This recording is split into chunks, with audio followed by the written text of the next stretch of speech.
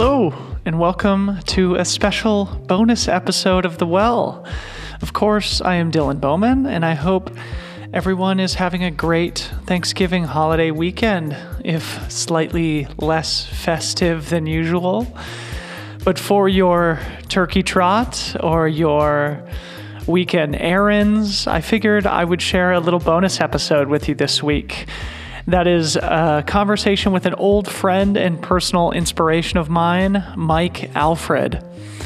Mike is a successful entrepreneur and a dedicated athlete and ultra runner himself who's currently training for the Western States 100 in 2021. In his professional life, Mike is currently the co-founder and CEO of a company called Digital Assets Data, and he was previously the co-founder and CEO of a company called Brightscope, which was acquired in 2016 for $30 million. And in this conversation, we discuss Mike's history as an entrepreneur and as an athlete, the highs and lows of business and sport, making investments, taking risks, the state of the markets, cryptocurrency, the sale of his business, and a lot more. So obviously, this is not the normal ultra content, but these episodes are some of my favorite to record. And the parallel to sport for me is just so obvious and so fun to explore. And if it were up to me, I guess I'd have a daily radio show where I could talk about all this stuff, business, sports, politics, culture, as I just see so much value in learning from successful people from across the spectrum of our society, like Mike.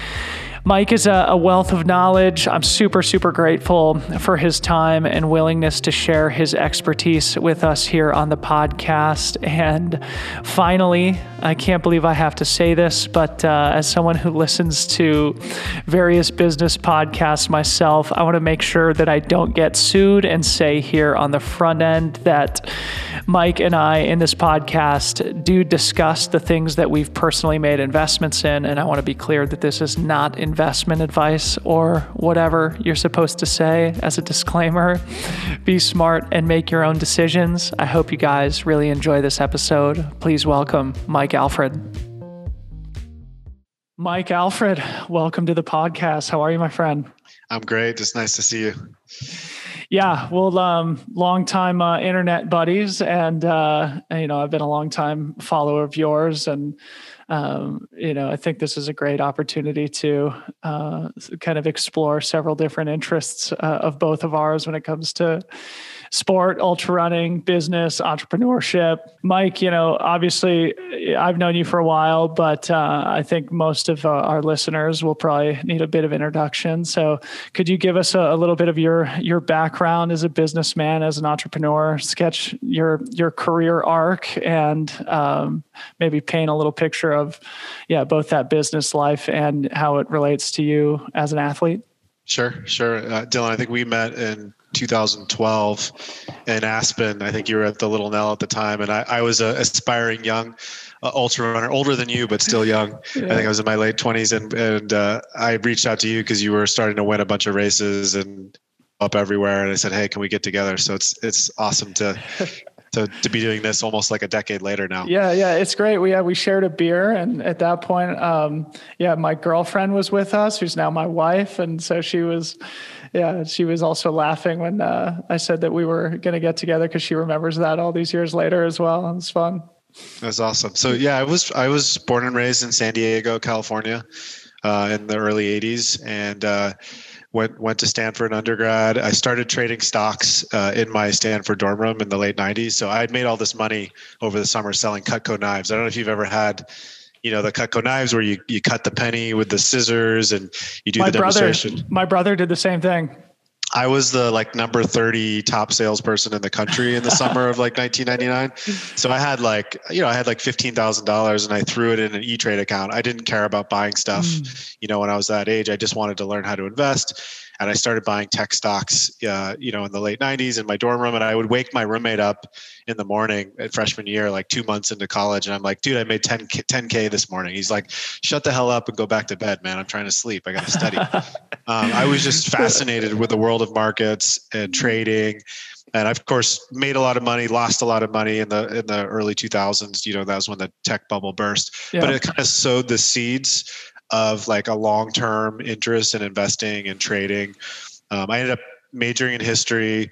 I graduated in 2003. I became a financial advisor, and for years I helped, mostly high net worth individuals invest their own money. It ended up, funny enough, my brother Ryan and I ended up working together, and we would work with a lot of women, right? So a lot of women that had been through divorce or had had their husband pass away, and they were needing to figure out how to manage their wealth on their own. And for whatever reason, we resonated really well with that community. As we were building up our wealth management business, we came across the idea to create a rating for every 401k plan in America. And so that was a company called Brightscope, which we founded in 2008. We raised about $6 million, a little less than $6 million for that company, and we sold it in about 8 years later for a little over 30 million. So that was a good outcome for Ryan and I. We learned a lot. We went on CNBC, and we'd go to New York to meet with our clients. Firms like Goldman and BlackRock and these large asset managers. And so that was a very interesting experience. In the meantime, while we were doing that, both Ryan and I became endurance athletes. I read Dean Karnassus's Ultra Marathon Man in like 2008. Actually, it was funny. I ran a 1:30 half marathon, which was like a 20-minute PR over my previous half marathon because I was kind of fat and out of shape. After college, I was a good athlete growing up, but everybody in their mid-20s kind of has to decide whether they're going to continue to work out or going to get fat and lazy. And I was fat and lazy. And so I lost a little bit of weight, and I cut 20 minutes off my half marathon PR, and I was at a bar and I was bragging to this girl sitting next to me, and she's like, "Oh, that's nothing. Dudes are running 50 and 100 miles now." I said, "You're kidding with me." And so I literally rush ordered Ultra Marathon Man. And I actually sent Dean Karnassus a note about this, and he was very generous to respond. And we were connected with each other on Twitter and have communicated a little bit over the years, but he was my inspiration initially because that whole passage about him being drunk at 30 years old and then like running, down to Pacifica, like really resonated with me. And I decided then and there that I was going to do, a 50 miler or 100 miler or whatever. I ended up going from a half marathon to a marathon to 50 to 100 in like 3 months. Which is like me. Usually, that's what I did too. Which they say not to do, but the reality is, if you're going to be running 50 and 100 milers, you probably don't want to be working your way up to it over 10 years. You probably just need to rip the Band-Aid off. So I did, right after I met you, I did Rocky Raccoon a couple times. I got my PR in 2015. I did 16 hours, 12 minutes, which if it wasn't the USATF championship would have been a winning time, like 3 or 4 of the previous 7 years. So unfortunately it was a very competitive year that year. I won the PCT 50 in San Diego on the same trails where you won your first 100, I think, the San Diego 100. San Diego. So I won that in 2014, and I won like the Malibu Creek 50K in Southern California a couple times. So those are like my highlights from my running career. But I think for me, the running thing was just a way to push boundaries and, find that thing deep inside myself that I knew was there, but I needed running to kind of bring out. And I found running goes really well with entrepreneurship, because if you think about it, running is like a very physical pursuit that has a mental component to it, right? That's important, particularly the further you go. And business is the same way. It's primarily a mental pursuit, right? But if you go far enough in business, there's definitely a physical component. Getting on and off airplanes, hotel rooms, how you use caffeine, how you sleep, all of those things are a big part of your success in business, just like they are in running. So. Dude, so well put. And, as we said offline, like this is exactly what I like to talk about on the show. I love to talk about running and ultra specifically, but I love these like common threads of what makes you successful in business is also the things that makes you successful in sport as well. And you strike me as somebody who's just sort of been like an overachiever your whole life. What does that come from? Is there anything from your background that led you to be the super ambitious guy who got into Stanford and then ultimately got into entrepreneurship very quickly? It sounds like, and, be so successful at such a young age, and then also like be really motivated to succeed athletically. Is there anything you can point to that started that? Yeah, I can. I mean, it's nature and nurture, right? So genetically, even different from my own brothers and sisters, I was born with this like extreme passion to be the best about everything, right? So like we've only talked about running and business, but when I was 15, I was a pretty world-class guitar player. And actually at my wedding a couple of years ago, I busted out some Jimmy solos and, live in front of people that had never seen me play before, because they're on my wife's side of the family, right? They didn't know I was a musician, whereas all my friends that I've known for 20 or 30 years knew this. But for 5 years, I literally played guitar 14 hours a day. I played from the morning I woke up to the morning I went to bed until my fingers bled, until they stopped bleeding. Because at 15, 16, 17 years old, the only thing in the world I wanted to be was a world-class guitar player. Like a rock star. Yeah. And, like at 5, 6, 7 years old, I remember in kindergarten, I finished the math textbook. It was like 100 pages long. It was supposed to be like the whole semester. I finished it the first night, and my teacher took me to the principal's office. Like she was mad at me for being gifted and talented or whatever, which was kind of odd thinking backwards, like why that was annoying to her. It was because she thought of the job as a babysitting job. And so she didn't like that I finished the textbook and I had nothing to do while she was trying to teach us about math. I had already finished the whole year. And I think a lot of that is genetic, right? The nurture side of it is my parents, from a very young age, they always said, whatever you want to do, you can do it. And if you show us you're committed to something, then we will give you all the other things you need, create that kind of support network around you to make sure that you achieve those goals. So I would say, hey, I want to be a world-class guitarist. And they say, great, show us that you were willing to learn to read music.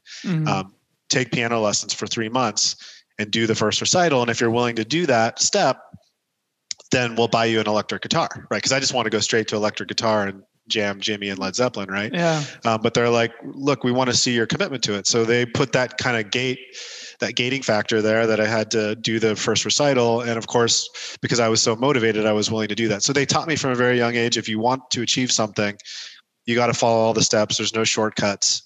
But if you do, you can achieve kind of any goal you want. And those lessons have obviously really stuck with me. So at what point did you sort of decide that you wanted to be an entrepreneur? Was it sort of accidental when you and your brother partnered up after managing other people's money, or was that always kind of the goal for you after graduating from Stanford? The first job I ever had was selling Cutco knives. Oh, right? yeah. My mom told me, my mom's very, she really emphasized education. So she said it from a young age, don't get a job. Your job is to get A's and maybe some B's, but I never really got B's. So from grade school on, we got paid by the A. So $5 or 10 for an A until like 6th grade, and then like $10 for an A. Really? 7th, 8th grade. Yeah. So like every report card, that was our understanding financial incentives from a very young age. Yeah. That was our allowance. There was no chores. Like I didn't do the dishes to get chores, to get an allowance. I actually just had to get straight A's, which was something that I enjoyed doing. And so, from that very young age, the incentives were there. And sorry, I forgot the rest of your question, but I think it's a critical point about incentives. And you did answer it with the nature versus nurture, and having this inherent kind of unexplainable drive to just be good at whatever you do, and sort of like a natural competitiveness maybe, but also you were talking about the entrepreneurship, right? Yeah. So you were saying, how did you get into that? And I kind of got sidetracked, but my point was simply that from the very first thing that I did, it was make it on your own. So like eat what you kill, right? So when you sell Cutco knives, you don't get a salary. You only get paid if you sell something. And I learned really early on that I can't work for anyone else, because I kept trying to be too creative for any sort of boss that I might have had. So even the moment I graduated from Stanford, I didn't go work at an investment bank or a hedge fund. I said, I'm going to do something that allows me to kind of build my own path. And the problem is actually, once you become an entrepreneur, it's really hard to have a job. Right. So I basically haven't had a job my entire life. So if I ever had to go have a traditional traditional job for very long, it tends to be a problem because I don't tend to follow authority very well. I tend to be too creative and not fit within the boxes the way people want. Yeah, it's funny. I have another entrepreneurial friend who's been on the podcast as well, and he said the exact same thing. When asked sort of like what motivated you to take this direction in your career, he's like, "Well, I'm kind of unemployable, and like can't take direction, and have my own ideas, and like am not really compromising about those ideas." So, I think again part of nature. It's not something that comes super naturally to me, but the last 2-3 years of my life has like been the first time ever that I've like started to think entrepreneurially as well and start to kind of get away from, I think, my natural tendencies, which is always to like get a comfortable job and stay there for a long time and like, do good work and perform well, but not necessarily like, think that creatively or that entrepreneurially. So I think, we're all balancing our own nature and nurture situation. So like it gets to something else that I'm super curious about in terms of just like staying motivated. And as athletes, obviously that's a really important thing. And for me, competition is the thing that motivates me, like to get out of bed and to train super hard. And I'm curious if that's similar for you. Like what do you find the biggest motivation in? Is it beating the competition? Is it being really successful financially? Is it innovating within a particular category, moving an industry forward, a combination of those things? How do you think about motivation, or what gets you fired up professionally? Yeah, I think it's all of those things, but I think it's a kind of a long arc and a long spectrum, right? So I remember when I first met you, you were literally like the young whippersnapper. You laughed at me when I said I didn't run every day. You said, "Oh, you got to exercise every single day. Like you just have to." And I said, "Well, you're like 5 years younger than me, and I remember 5 years ago I had a little bit more energy too. And man, I'll tell you, the 30-year-old me is a little different than the 39-year-old me." And I think these things kind of change organically over time. When I was 18 or 22, I was highly motivated by money because I didn't have any. But once you have some, it's not really as interesting anymore unless you're just kind of a weirdo, right? And that's really that interesting to you. Like, I enjoy money for what it can do and the independence that it provides. But after you have a certain amount of it, it's really not an important thing to chase anymore unless you're kind of a psycho. So, competition was the same way. Like, I love to compete and I love to win. But I'll be honest, like in the last 5 years, like the desire to compete has gone down pretty dramatically. The thing that still motivates me is getting out in the high mountains, like in the Tetons or the Rockies in the summer, and just going for a long run or like going for a long hike, with my wife. I just enjoy that so much more now than trying to beat somebody else. Right. Is that similar in business though too? Like, have you found that your motivation to compete in business may have gone down similarly, or has that not been kind of like the same type of drive that it is athletically? Like, do you think of competition as a motivator in business as well? It is, but I was destructively competitive in my late 20s. Like, I wanted to destroy our competitors at Brightscope. Yeah. Right. Whereas now I'm much more collaborative. I see opportunities to work with the competitors. I see the world as being less zero sum. And so my motivation comes from impact, right?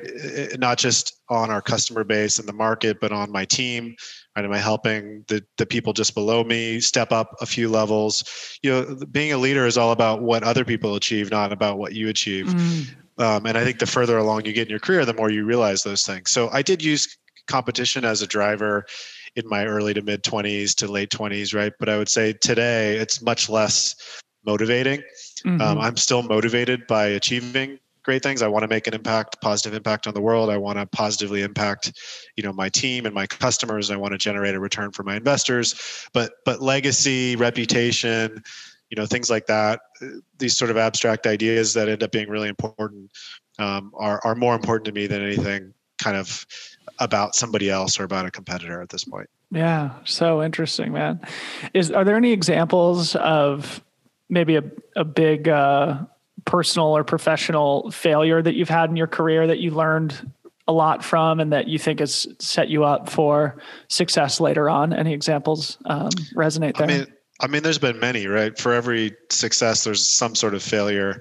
My failures historically have been either emotional failures, like for example with trading, where I let the emotions get the best of me, where intellectually I understand that I bought something that has good value, but then I size the position up too big, and then I let my emotions get the better of me when the position moves against me, and I liquidate at the bottom. Right? Every trader investor has a story like that. It has probably cost me hundreds of thousands of dollars over a decade or two, but it's going to end up being a rounding error in the long run. In terms of interpersonal stuff, that aggression, that youthful aggression that was so helpful when starting companies in my 20s, needed to be kind of tapered and needed to be managed a little bit better, because I sent some nasty emails, for example, to a commercial real estate broker that was supposedly representing us, but was doing some stuff that was clearly dishonest and unethical. My board got wind of those emails. This was 8 years ago now, but they got wind of those emails because I had sent them to somebody who's pretty powerful, who forwarded them to someone else, and they ended up getting back. And I was actually right. Like later, one of my board members a year later said, "Hey, you were actually right about what you were saying, but you said it in such a poor tone and with such poor class, you beat up on the guys so badly that, like, even though you were right, we were forced to take the other side to balance you out." Yeah. And so, that is a good example of, I was a good entrepreneur. I was young, I was hungry, but I didn't have that kind of other gear of graciousness and gravitas and being generous in spirit, right? Humility is another big one, right? Like, I've been accused in my late 20s a lot of being arrogant. Anybody who knows me really well knows I'm not arrogant, but I certainly had the energy of an arrogant person. Yeah. Right. Okay. When we were charging ahead, trying to build $1 billion company overnight, and it seemed like it was working for a while, and everybody was saying it was working. Right. And so you start to believe your own press. Yeah. But all of those things were opportunities for personal growth. And so, the personal growth opportunities in ultra running and business are much more interesting to me than any of the professional, or monetary changes in your life. Like, the things that have really been interesting are the things that happened inside of me, as I faced adversity. And I'm going through that a little bit, now again with the current company that I'm working on, which has not been as successful as I would have liked when we started off. We all have dreams when we start these companies that they're going to be billion-dollar publicly traded companies, right? And at some point, in some of the companies, they look like they actually have that type of runway. Sometimes they don't. This particular company just never really caught on in the market the way we wanted, and so we're selling the company. It's not going to be a terrible outcome, but it certainly wasn't the outcome that we all dreamed of when we started it. Sure. Well, we'll get more into that here a little bit later, because I think that'll be another interesting thing to explore a little bit. But I love that whole description of this learning experience of you just writing a dickish email and sort of that being sort of like a major learning experience for you too, because like going back to what you're saying about having the respect of your competitors and the respect of your coworkers and emphasizing your reputation and generally just like having this generosity of spirit over just always being, the dominant winner. I think that's something that, athletes struggle with as well, and that, I've certainly been guilty of myself professionally as well. And in terms of just like, there's moments of being embarrassed in personal interactions or in how you approached, even like a certain, business or, your psychology before a race. It's all interconnected. So are there things that you find like that you implement into like your training for ultra running that you think is similar to how you approach your daily life? Like, do you approach it with the similar type of dedication and sort of focus that you do your business life? Any like habits or routines? Yeah. So I would say that I've never had a like really firm training plan. Like, I know you guys at the professional level, you have coaches and you stick to a really specific, you try to, right, stick to a more specific plan. I have always trained entirely by feel. right? And entirely self-directed. I read a bunch, I absorb a lot, but at the end of the day, like I've kind of dialed in what works for my body. Even running hundreds now, like my last 100, basically I had zero issues the whole race. It was almost anticlimactic because I expect to have some adversity in 100, and there was literally none. I crossed the finish line feeling almost exactly the way I did at the start. No stomach issues, no feet issues, no energy issues, no decline in performance whatsoever. That was just a great race. And it was because I trained by feel and I didn't get injured. And I think, for entrepreneurs, the biggest risk is, and it's the same as in running. In running, it's overtraining, right? So people who love to run, they tend to run too much. They don't listen to their body. The day they should have gone out to run 25 or whatever, they got 5 steps in, they knew something wasn't right, but they said they were going to run 25 that day, and they finish the run and they get a stress fracture. It's the same thing in business. Like you have to disconnect yourself from the business. You have to go for long runs. You have to take some time off. You've got to read books and have other pursuits outside of business, because you can burn out in business and entrepreneurship in the same way that you can overtrain. And it's all about longevity, right? So if you're able to stay in the CEO seat in any business for 10, 15, 20 years, you're going to do really well, right? Because the only way you're going to stay in that seat is if the business is working and you're learning and you're growing rapidly, right? And the same thing with running, as you know, like if you can build up a base of training miles and you can not get injured for 5 or 10 consecutive years, you're probably going to have some of your best performances in year 7, 8, 9, because you've accumulated and aggregated all of this experience, all of the training miles, right? Your body it's got the muscle memory of knowing how to run these long distances. And I think they kind of balance each other out like that. Actually, when my businesses are doing the best, I tend to also be running really well, because the running actually balances out the energy from the entrepreneurship side. And the guys I know and gals who run companies that don't run or don't have anything physical like that, they tend to not sleep as well. They tend to drink too much Red Bull, right? They tend to think that staying at the office for 16 hours a day is somehow going to change the trajectory of the business. And in my personal view, leaving the office at 1 or 2 in the afternoon and going for a 2-hour run is probably the best thing you could do for the company if you're being thoughtful. So it's almost like when you go on your 2-hour run, it's almost like a rest day from work, in the same day that in your training plan, you need a rest day from your training as well. That's really interesting.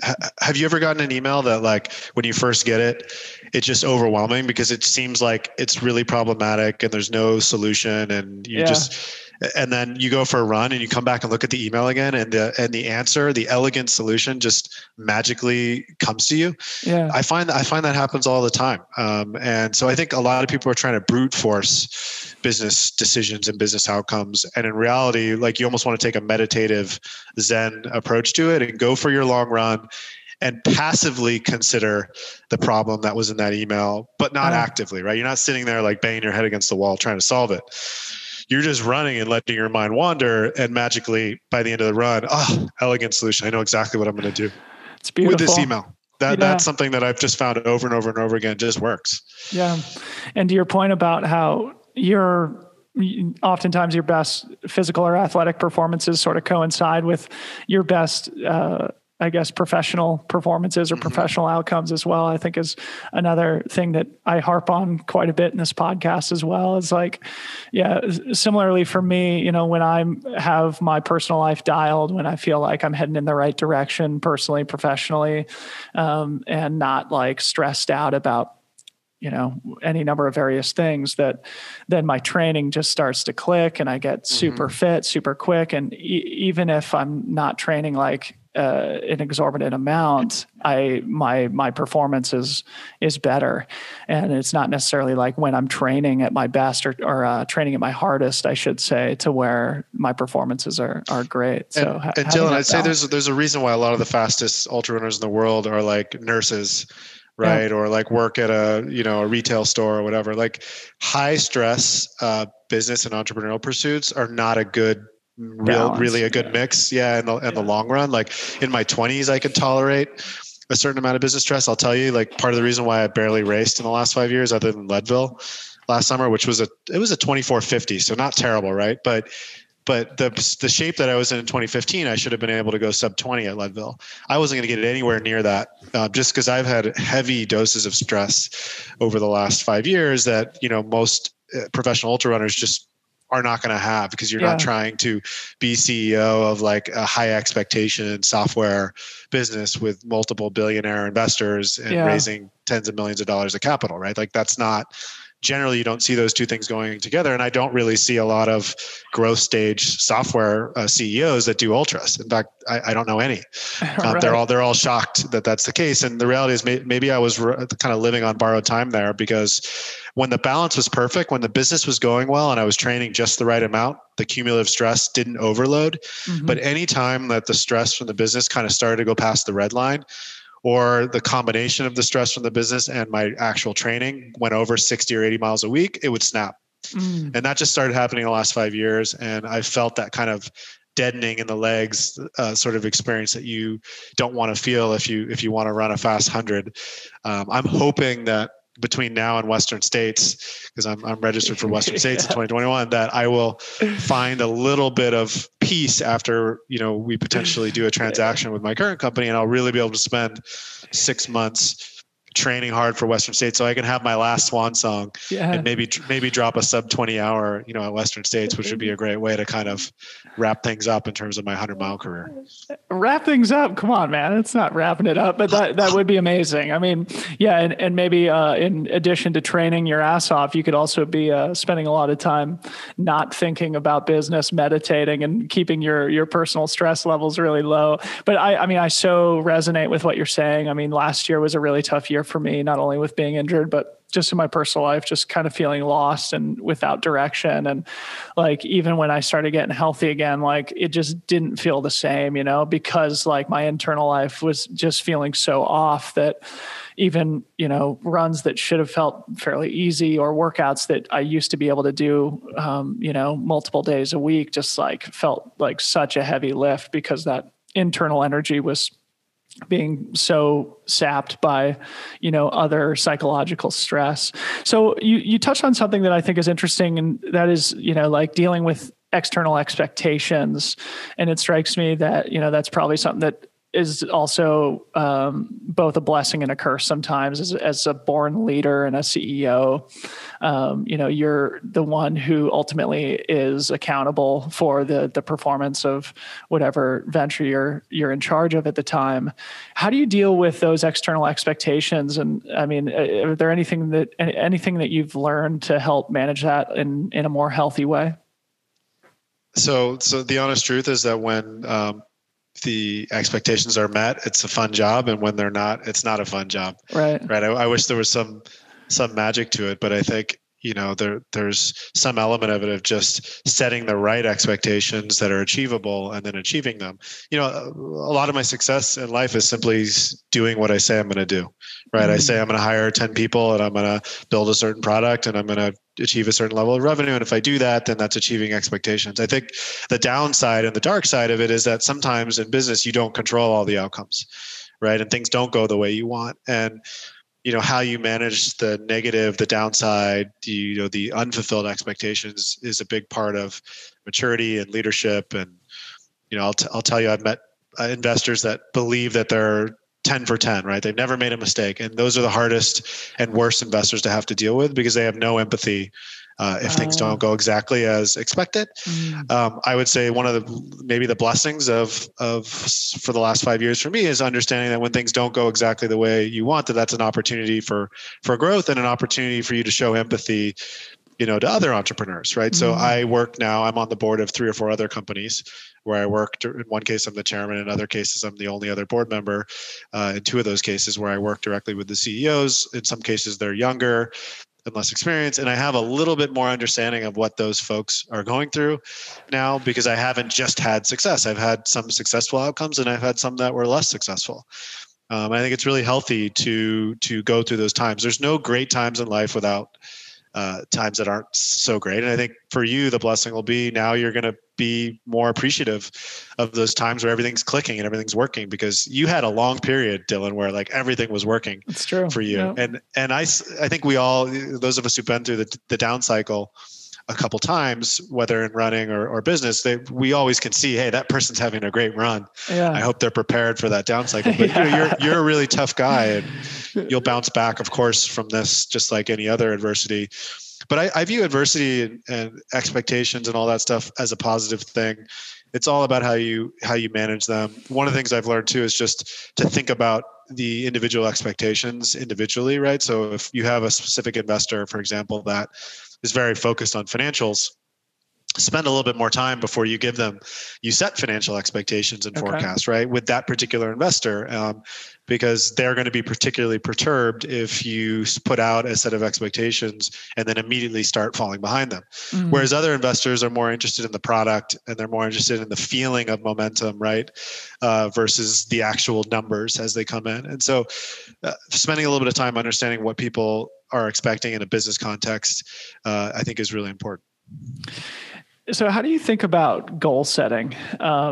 This is, I think, another thing that you've already touched on in terms of like when you say something, you're going to do it, and I have a similar personality myself in that, like, I just feel like I need to say things out loud or put things down in order to actually believe that they're possible. Mm-hmm. And with operating without a concrete goal, I sort of turn into a bit of a basket case. And so like this year is a perfect example. At the beginning of COVID, when there was no races on the horizon and seemingly no hope that they were going to come back anytime soon, as you said earlier in the podcast, there's a big temptation to just get fat and lazy. And that's when I sort of realized, okay, I need to set a goal now. So, and then of course, like I did the Wonderland Trail, and it was a great project to kind of devote my summer towards, and it kept me motivated. It kept me accountable to myself every day. Is there a similar aspect to that in business? Like, how do you think about goal setting professionally? Yeah, absolutely. Everybody should have some sort of driving force, right? Some reason for being, right? Some reason for doing the things that you do. I think it's different for everybody though. Like I think as a younger CEO, I was very focused on numbers and financial outcomes. And I think as I get further along in my career, I'm more focused on some of the intangible outcomes, the difference making, the legacy components that frankly are just not financial anymore. They're not as easy to measure. They say a goal should be specific, right, and measurable, and all these things, and that may be helpful for certain types of goals. But I'm kind of creative, and I like to keep things open. And I've also found that I think that a lot of life is like what you choose not to do, as opposed to what you do. So a lot of my goals now are things that are more abstract, right? Like being able to let go a little bit, like finding ways to actually be able to relax and not have a goal in certain situations, which is actually a problem for me because I'm so type A on the other side, that setting goals is not the problem. The problem is that I don't know how to relax. I don't know how to let go. I don't know how to release. In investing, for example, like one of the best ways to be a great investor is to learn how to sit on your hands. So actually your goal is to literally do nothing. Like once you've made the decision, like if you like CVS at $55 a share and it goes to $65 a share, but you think it's worth $125 a share, the worst thing you can do is sell some at $65 a share. You have to literally do nothing and allow the stock to go to 125, which was your original target. And so many people have trouble. They get itchy trigger fingers and they think, oh, I've already made money. Let me put the money in the bank, right? Let me bank it so that I can feel good about the outcome. When in reality, what you need to do is absolutely nothing. And so I'm kind of of two minds about this. Like, I think if you have no goals at all, you'll probably end up pretty average. You probably won't be a top 1%er at anything in life. But if you're really going to be a happy 1%er, you also need to learn how to not have goals, right? So it's this weird kind of dichotomy where on one hand, in order to get to that 1% level at anything, you had to have a lot of goals.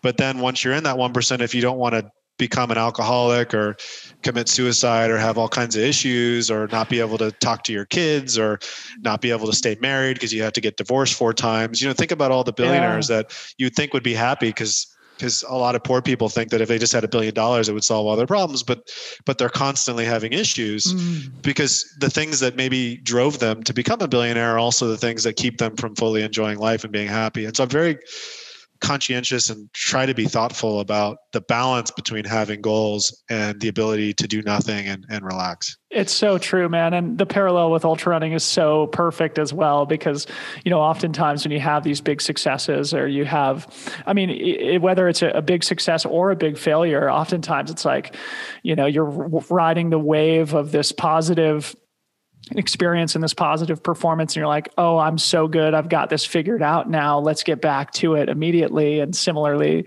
if things go really poorly, rather than taking a step back and learning from that experience, you want to just like get back to it right away. And you can't like turn that, that sort of like type A personality trait off. And it's so obvious as you said that about, some of the world's theoretically most successful people, potentially in their personal lives, they're not necessarily so successful because they can't turn that off. And I would say you just hit on the key thing that I'm trying to do at this point in my life. I'm going to turn 40 next year. I'm so much less interested in accolades and accomplishments and goals. And I'm much, much more interested in finding ways to be sustainably happy, right? Yeah. To take care of my wife, to maybe have a family, to give back more, right? To spend more time enjoying life and less time putting unnecessarily high levels of stress and expectations on myself. Because the one thing I will tell you about myself is nobody's ever put higher expectations on me than I have. Right. And I think that's generally going to be true of most successful people in any discipline. But some people put unnecessarily high. I could literally kill myself over the next 10 years if I continue to work at the same level that I did, in my mid to late 20s and train at the same level simultaneously. Like, it's just not sustainable, right? Yeah. So like, I'm proud of the things I've accomplished. I know that some of those things I only would have accomplished with, by being a maniac, but my goal for my, 40th and 50th and 60th birthday is not to be a maniac. Yeah. Right. So if I have a goal, it's literally to be the antithesis of what I was before. Wow. Cool, man. So I want to touch on something that I think is also really interesting that you alluded to earlier, and that is your relationship with your brother, Ryan, and he and I know each other loosely as well. And I follow both you guys, and he's also very similar, and you guys have been in business together, but he's also seems to be a big overachiever and somebody who is also very successful. And why don't you talk a little bit about your guys' relationship, maybe give a little background on Ryan and how you guys work together, where you guys sort of balance each other out, and in what ways you complement each other. Sure. Well, our relationship's pretty special. We've been working together. We've obviously been brothers for 37 years. Yeah. And believe it or not, we used to fight growing up because when I had to share a bedroom with him, I found that abhorrent. I really didn't, we would fight. I would pick on him. He threw a chair across the room once, like a heavy chair that almost took out my head. But I deserved it. I'm sure I was being a dick at the time, but believe it or not, our relationship kind of blossomed later. So I graduated Stanford 2003. He graduated from Harvard in 2005, and I started recruiting him to come work with me, right? Because I just figured, like, if we work together, we could build something great together. And he could have gone to work at Merrill Lynch or Goldman doing investment banking in New York, and he did some summer internships out in New York. But I convinced him to come out to San Diego, and basically for the first year or two, we made no money, and we were trying to build this wealth management business. But through the process of trying to build the wealth management business, we discovered, the opportunity to build Brightscope, which was kind of our breakout success story. And we worked hand in hand through that whole process, learning, growing together. We do very different things. I think one of the biggest challenges early on was we both wanted to be co-CEO type of thing. And the reality is only one of us was really CEO. But at the beginning, we didn't really understand the division of responsibilities. I think if you work with family, one of the most important things, first, obviously, you need to respect their unique capabilities. So I actually work with all of my siblings, or basically all of my siblings at this point. Yeah. And the most important thing is that everybody kind of understands what everybody else is good at. And you carve out roles and responsibilities for those people that allow them to, within their own little bubble, do those things without interruption, right? And so I think any conflict we had early on was like, hey, who's supposed to do this? Well, I think I can do it. Well, I think I can do it. Well, who of us is better at it? And working through those questions and getting to a place where it was very clear that I was sort of CEO, he was COO. I was going to do more of the leading on fundraising, the investor relationships, the external communications with the press and with, the other stakeholders, and that Ryan would really lead internally, building the development team, the technology team, running product, deciding what we're going to build, making sure it got built, making sure the products get shipped, making sure the customers are happy, all that stuff. And so we've been working together for 15 years now. When we sold Brightscope in 2016, we actually separated for a period of time where he started a crypto hedge fund called Distributed Global. That fund has 150 million now. He's still a partner in that fund. And I started this Digital Assets Data, which is a crypto related data business. He was a board member. He helped me kind of start the company, but he wasn't in the business every day. But then in 2019, he called me one day in January and said, I think I want to come back and work with you. So he came back inside the business. And so we were right back where we started again after basically, I guess it was like a year and 3-month break from working together every day. And so look, the relationship's been probably the most important determinant from a professional standpoint of my success. I'd say every CEO needs a number two, right? That you partner with, that you can rely on, because CEOs in general, like if I can make a broad generalization, tend to be more of like the visionaries, more of the people who like to talk, and sort of flowery language about the mission and the vision and where things are going. But somebody has to actually fucking build the product. And somebody has to figure out how to keep the trains running on time and execute. And so if that hadn't been Ryan, I don't know who it would have been. But for us, I think we both solved a problem for each other in terms of providing something that the other person didn't have, and collectively the formula worked. It's so cool. And as I alluded to offline to you as well, my brother and I are in the process of getting something off the ground ourselves right now. And, do you need any investors? Are you raising right now? Yeah, dude, we'll talk about it later. Love to hear about it. Yeah. We'll definitely talk about it. But yeah, I mean, so much of that resonated, and actually, we had a similar conversation just last week of like, okay, like actually who's in charge here? We need to figure this out, because he and I get along really well, and we're also very close in age. In fact, even closer than you and Ryan. We're only 14 months apart, and we've always been close throughout our lives.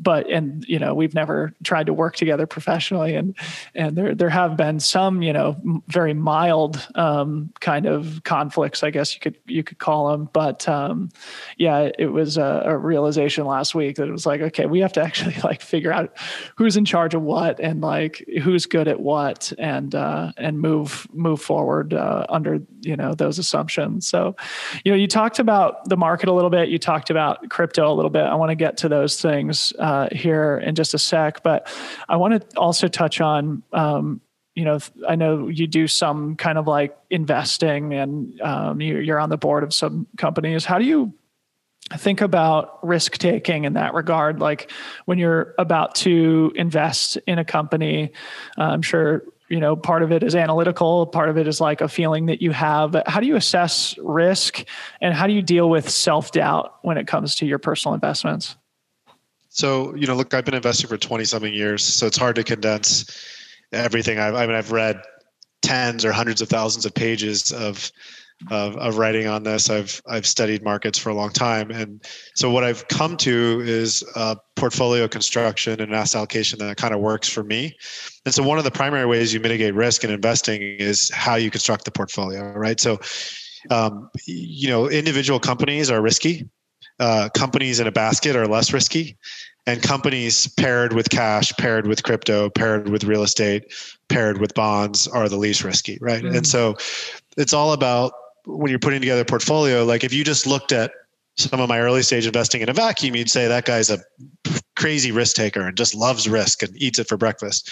If you looked at how much cash I'd carried over the last decade, you'd say, man, that guy's like a grandpa. He's like a 75-year-old man. What's up with that guy? He doesn't take any risk. And so I think it's really important. You can really only understand how somebody thinks about money and how they think about their investing when you can really consider the entire portfolio holistically and understand how all of those components play well together. That said, when it comes to early stage investing, for me, I try to limit, like let's say, give a specific example. Like I typically only put, with one exception, like $50,000 at a time in any one company, right? So that's one risk parameter for me. The most I can lose in any one early stage company that's a startup or Series A type company is 50,000. 50,000, nobody wants to lose 50,000, but frankly, if I lose 50,000 a few times, it's not going to change my trajectory.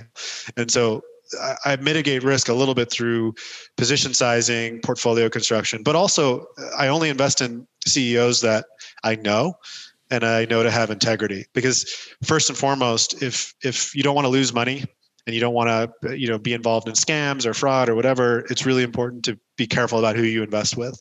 And so I spend a lot of time trying to understand that person's background, understanding what motivates them.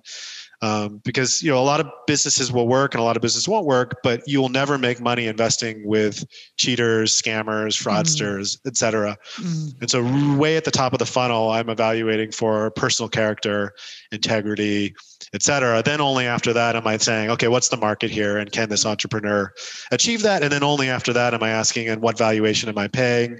What form of security am I taking when I put the money in? And then what other ways can I mitigate the investment, the risk by sitting on the board, being an advisor, juicing my preferred equity investment by getting common shares, by being an advisor, sitting on the board, et cetera. Right. So I kind of go through that whole matrix over the course of evaluating an investment. And, it has to fit into my broader themes, right? Like, so I'm investing in things like CBD and wellness because I think that makes a lot of sense. Over the next 20 years, I'm investing in industrial automation because that seems inevitable to me. I'm investing in crypto because that's also inevitable, right? Like when we look back 10 or 15 years from now, we're going to say, man, what a missed opportunity, that I didn't buy more Bitcoin, when I could have, under 20 or 30,000, it's going to be $500,000 or $1 million, per Bitcoin. And, people aren't going to get it. Just like they didn't understand Amazon, right? Or didn't understand Apple or didn't understand Google 20 years ago. I remember investing in those stocks for our customers, in the wealth management business. And I'd literally get calls from people saying, what is this Google thing? How do we know it's going to be around? Like, how do we know it's as real as a bank or, JC Penney? And it's like, well, JCPenney doesn't seem to have much of a future going forward if you think about how e-commerce is going to disrupt things, right? Yeah. But most people don't think that way. They look at the present and they're overly focused on what's going on right in front of their nose and less able to understand intertemporal moments a year out. Thursday, 3 years from now, on a Thursday, how do you think you're going to feel, Dylan? What if you could actually answer that question perfectly? You'd be a way better investor. But it's really hard to step outside of the present and this sort of Pavlovian, I want something, I want it now, I want to eat, I will eat now, I want money, let me cut corners. Investing is all about not cutting corners. It's all about looking out in the future and being patient. So cool. And man, you just also basically led me right into another question that I really was interested in talking to you about. And I want to get more into crypto in a sec, but recognizing these long-term trends and trying to capitalize on those. And as I started getting interested in markets and investing when I was about 29 or 30, and it was mostly because I had a little bit extra cash finally to actually start thinking about things like that. And I think I was listening to a podcast or something where they basically just espoused a similar philosophy that you just said, and that like recognize trends that seem like they're inevitable and get there quicker than anybody. And, for me, as I thought about that, there was two things. One was Bitcoin. So I bought into Bitcoin when I think it was like $4,500 or something like that. In other cryptocurrencies, and then also cannabis. So I put, some of my money into some cannabis related ETFs because I felt like this trend is inevitable. Eventually cannabis is going to be federally legal, right? And so what can I do to position myself in such a way to capitalize on what I think is an inevitability? This was sort of like my introduction into the whole conversation of cryptocurrencies and Bitcoin. So that was just sort of like a personal anecdote of because really those are the only personal like investments that I've ever made, in addition to having like a 401k, which is basically automated at this point. anything that resonates there with you, or, maybe just launch into, cryptocurrencies, why you're so bullish on them and why you think they're inevitably going to be a big part of all of our kind of financial lives. Yeah. And one thing I would add is that on your previous point, is that it's great to identify trends. And that works really well with kind of long duration investing when you're looking out 5, 10, 15 years. Or you're doing early stage investing like I often do, where you're investing in seed stage companies, right, at a very early stage. But there's also the opportunity to take advantage of things that are underpriced in public markets. So for example, I'm a big alcohol investor, right? Mm-hmm. I have a big position in Heineken and Diageo. They both happen to be up 10% today, which is awesome because I've been waiting throughout this sort of COVID crisis. If you look out 5 or 10 years, there's a clear premiumization trend in alcohol. Young people drink less, but when they do drink, they want higher quality spirits, higher quality beer. They want seltzers now, right? And so those stocks, though, were trading during COVID like no one's ever going to drink again.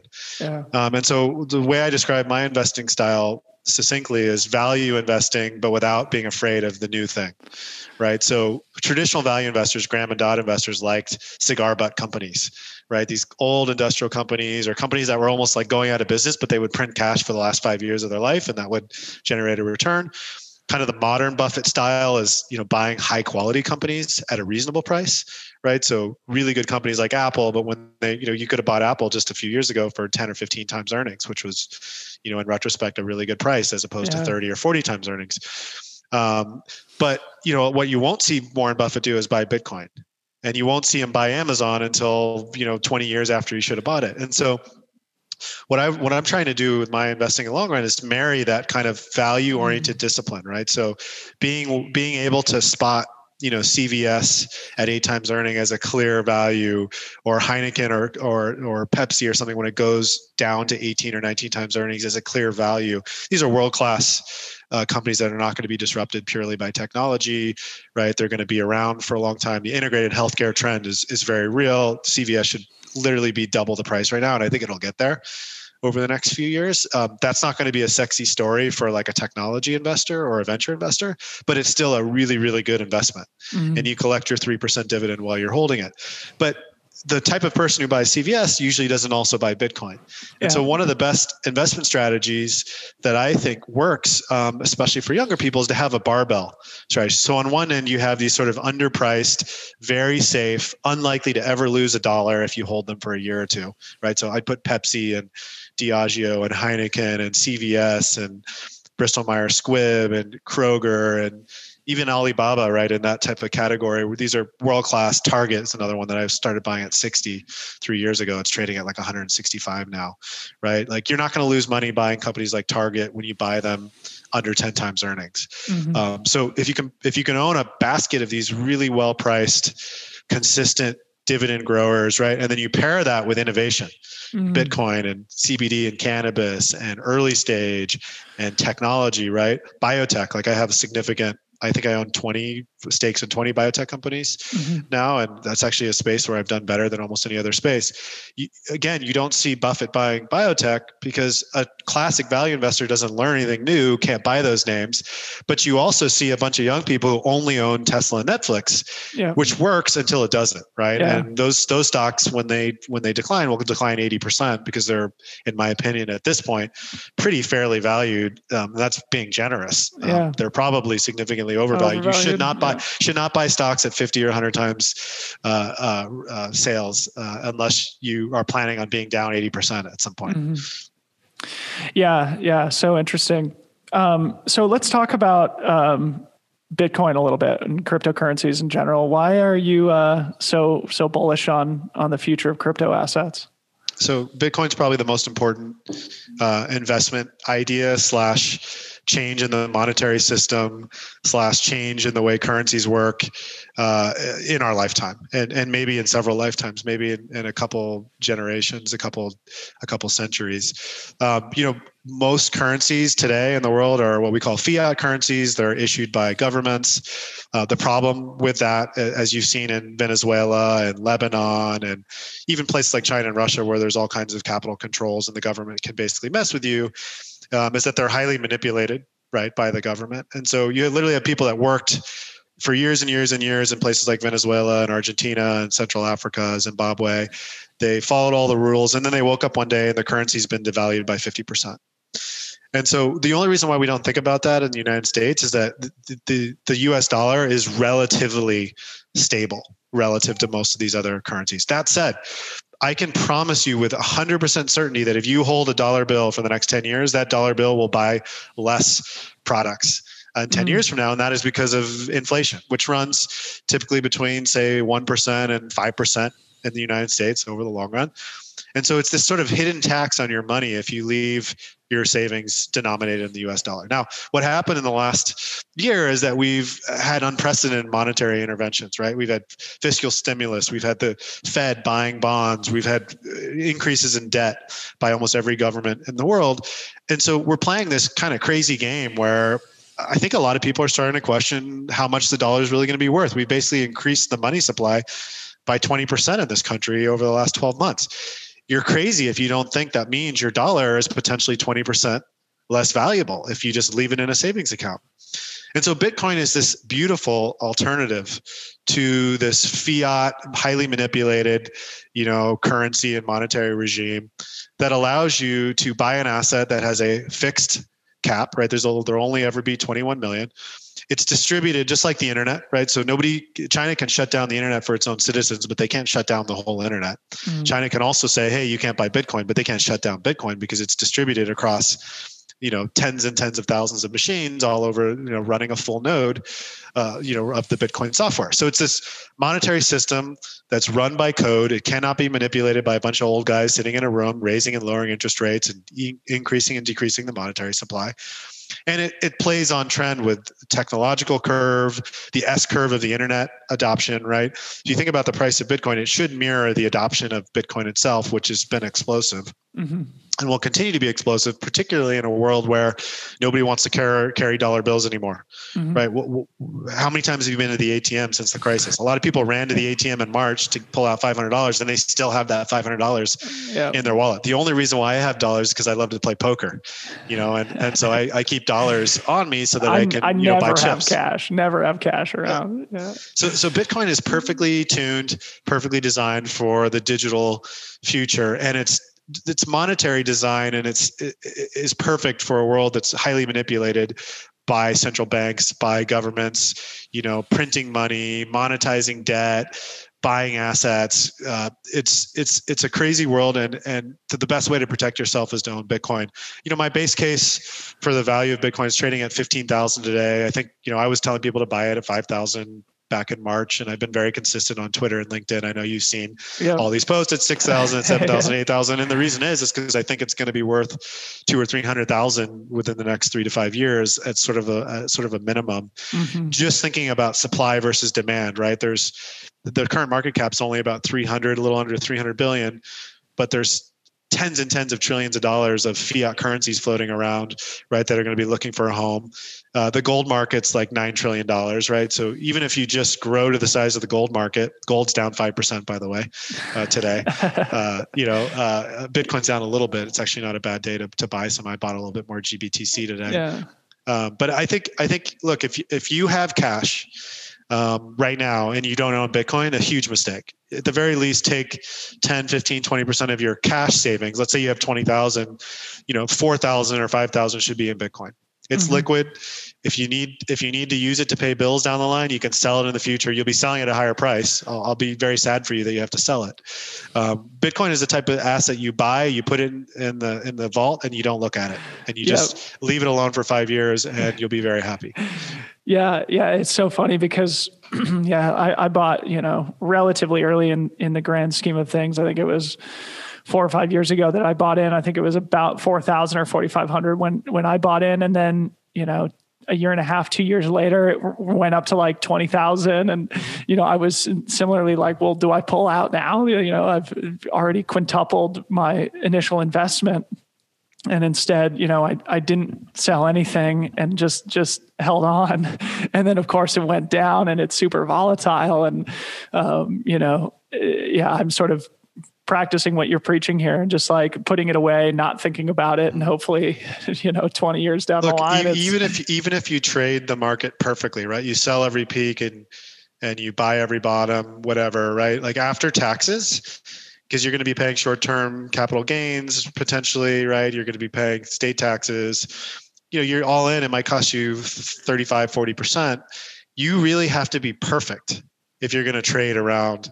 So if you want to trade some GBTC in your IRA where there's no transaction cost and there's no taxes, but your core Bitcoin holding should not be traded because nobody's smart enough. Nobody has perfect knowledge. Mm-hmm. You basically hoping to get lucky. You will do really well in the long run by simply buying on a dollar cost average, right? So every month, every week, every quarter, just adding consistently to your position.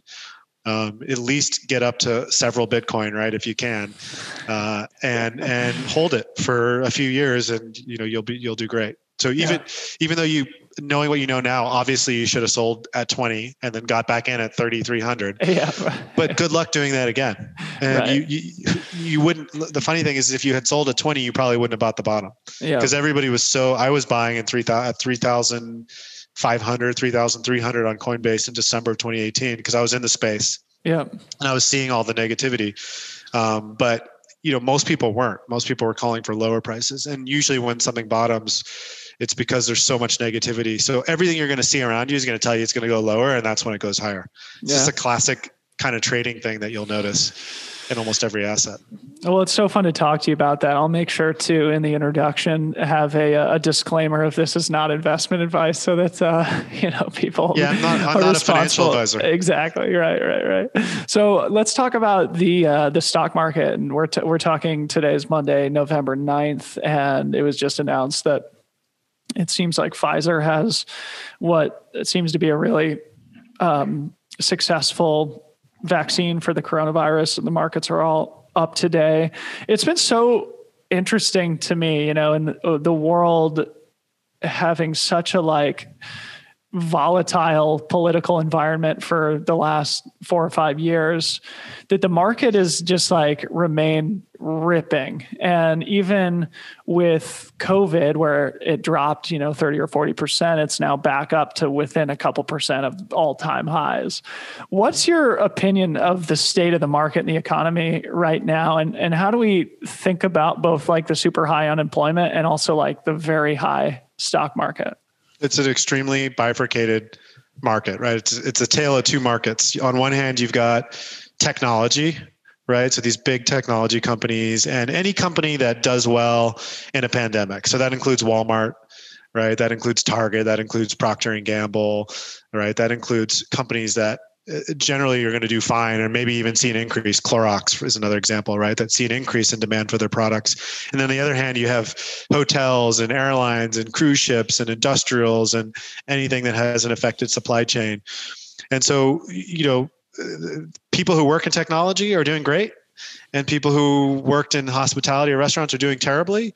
And that can all be reconciled in the stock market by the amount of liquidity. And so people get kind of too focused on the narrative, like case counts. There's 120,000 people that got sick, right? Or, there's going to be a vaccine or there's not going to be a vaccine. But what really matters in markets is liquidity. And what the Fed and the government have done is pump so much money into the market that even without a vaccine, it's going to be hard for the market to go down that much because interest rates are basically zero. There's essentially no alternative. If you put your money in the US dollar, you're going to lose money to inflation, guaranteed, which is what I was just talking about, part of why Bitcoin is such an attractive proposition.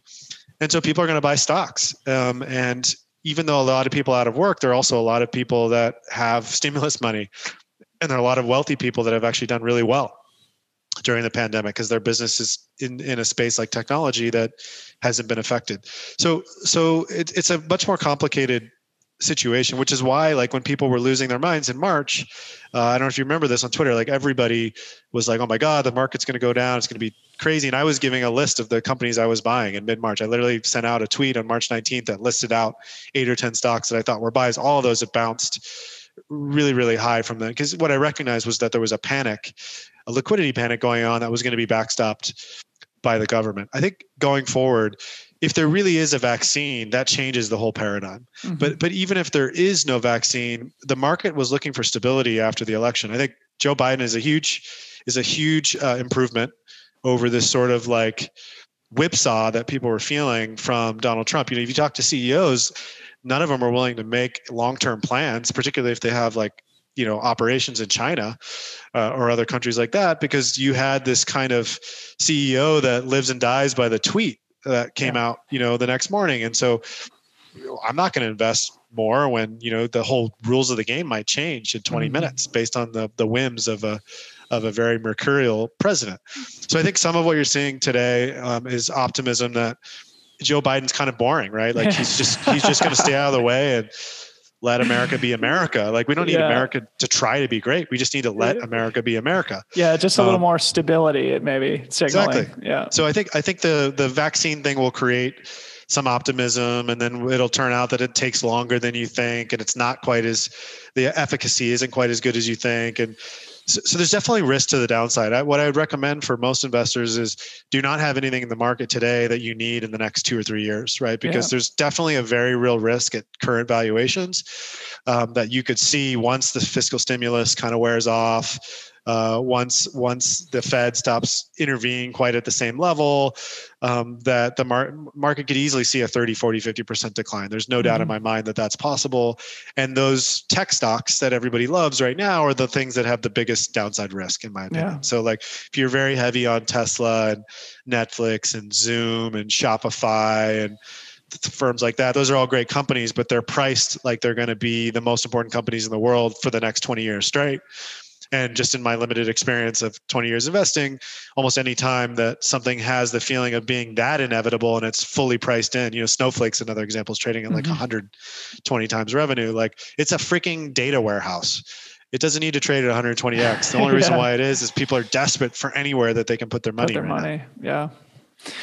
Wow, man. Well, this is so fun to talk about this stuff with you. I think we need to make this like a kind of a consistent thing where you can be the chief, economics and financial markets correspondent here for the Well podcast. I want to end by talking about the sale of your company, which you've alluded to a couple of times. And we don't have to go into too much detail because I know you can't disclose too much. What I'm really curious about is, you've mentioned that like you thought it was going to be maybe a little bit more successful. It's been a little bit heavier of a lift. It's been really stressful. It still sounds like it's going to be somewhat of a successful, sort of solution for you. Can you talk a little bit about this emotional journey of like building something and nurturing it and helping it grow and then ultimately selling it? Yeah. So I think getting liquidity for your shareholders is the end, the final end goal, right? If you're a CEO of a startup that raises outside capital, obviously, if you bootstrap and you don't raise any money, then you don't have that requirement. But, at Brightscope, I always knew that I was eventually going to have to sell the company or take it public in order to get that return back to our shareholders. And I sold once I viewed the future upside growth opportunities being less valuable than the opportunity to take the money off that day. I think this time around it's a little different because this company has been significantly less successful as an independent entity, right? We never really achieved escape velocity. We never really, when we sold Brightscope, we had more than 10 million in revenue, right? We never cracked $1 million of revenue here. And it's not because I'm significantly dumber or I work less harder, right, than I did 10 years ago. It's that sometimes markets don't evolve the way you think they're going to evolve. So when we started digital assets data in the beginning of 2018, remember Bitcoin had just come off the 20,000 all-time high, and it was sort of universally believed that the institutions were coming to crypto, right? So like these big companies like Fidelity were all going to come in mass and there was going to be all this demand for data. And that just hasn't happened, right? The Bitcoin has essentially been a huge headwind over the last 2 years. It's basically been down from the day we started the company till now. Yeah. And so I went to the market and I said, look, we built a really compelling product and we have a great team, but the market isn't there. We would like to pair our technology and our team up with something larger, a larger organization that has more momentum. And frankly, there were 4 or 5 companies out there that saw value in that. We engaged in, discussions with 2 or 3 of them, like more advanced discussions, and we got 2 offers and we signed an LOI a few weeks ago, and we're currently, deep in due diligence. And if everything goes perfectly, the transaction will close in in 2 or 3 weeks. And so, as I said, it won't be like a fantastic outcome. Like nobody's going to get rich off the outcome, but any exit is a good exit. Most startups, seed stage startups, go to zero.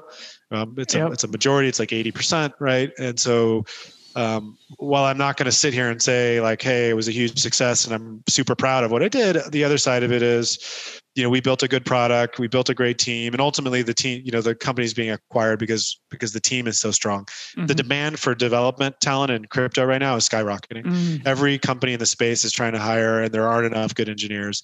And our team loves each other, super loyal. Everybody stuck around till the bitter end, right? And so we're excited to join the acquirer and keep building with them. And I'm excited, frankly, to not be CEO after 12 years straight of basically being CEO uninterrupted. I'm excited to play a more of a supporting role, for some period of time. Well, Mike, dude, thanks so much for all your expertise and your insights here. This has been absolutely fascinating for me personally, and I'm hoping the listeners will find it equally interesting as the more ultra-centric talk. I wish you nothing but the best. I hope everything goes well here during due diligence, and hopefully, there's the transaction goes through without any issues. And more importantly, or maybe not more importantly, but equally importantly, I wish you nothing but the best as you train for Western States in 2021. And I hope we can do this again on the podcast or see each other in person again soon. Thanks, Thibaut. Appreciate it. It's been great.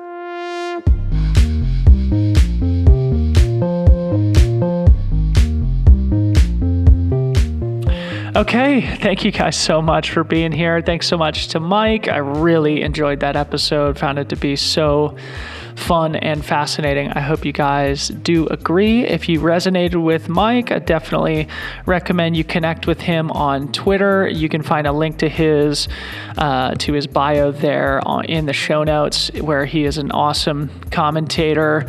Always appreciate his analysis and his thoughts as it relates to the markets and the things that we talked about in this episode over on Twitter. So definitely go give him a follow. Again, I hope you guys all had a wonderful Thanksgiving holiday. I hope you guys are all staying safe and healthy under the circumstances. I hope we're all ready to finish the year out on a high note. I always appreciate having you here. Thanks so much for the love and support. I love you guys back. We'll talk to you again very soon. Okay, bye.